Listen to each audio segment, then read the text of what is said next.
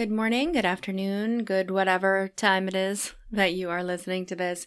This is your host, Heather. We talk a lot on this show about discrimination.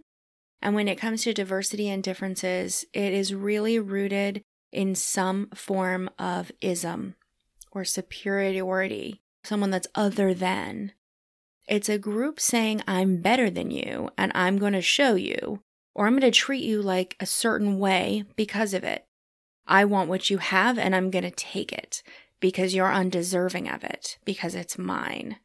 The goal with this podcast, which I repeat on every episode, is to inspire you to think and act differently, to be more open-minded, to understand that humanity requires us to look past what we superficially see. We have to look past the surface. It requires us to embrace differences as opposed to looking at them as negative. I personally feel like my life is more enriched, more full, and more beautiful with different people. The more I accept people that are different than me and learn about them and from where they're from and what their story is, the better I am as a human. With all that being said, this week there will not be a new episode. With the invasion and attack on the Ukraine as a country and the people of that country, I am asking everyone to please take a moment and consider your own privilege. I'm asking you to take a moment and consider what you would do if someone barged into your house and said that they were taking it over. I'm asking you for you to take a moment and consider what love and support in this type of situation looks like for you.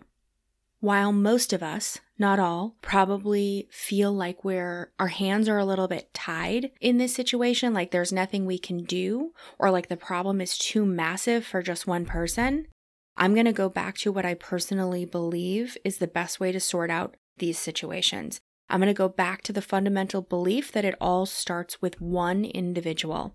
In any particular situation, maybe that means hugging your family. Maybe that means securing your finances. Maybe that means smiling at someone that you don't know, possibly starting a conversation with somebody that looks differently than you. I believe that the butterfly effect is real. I believe that there are more good people than there are bad people. And I believe that the good people, if we can just stand up and be brave enough for long enough, that we're the ones that can win. It's not going to be pretty and it's not going to be easy. It's certainly not going to be fast. But I believe it can happen.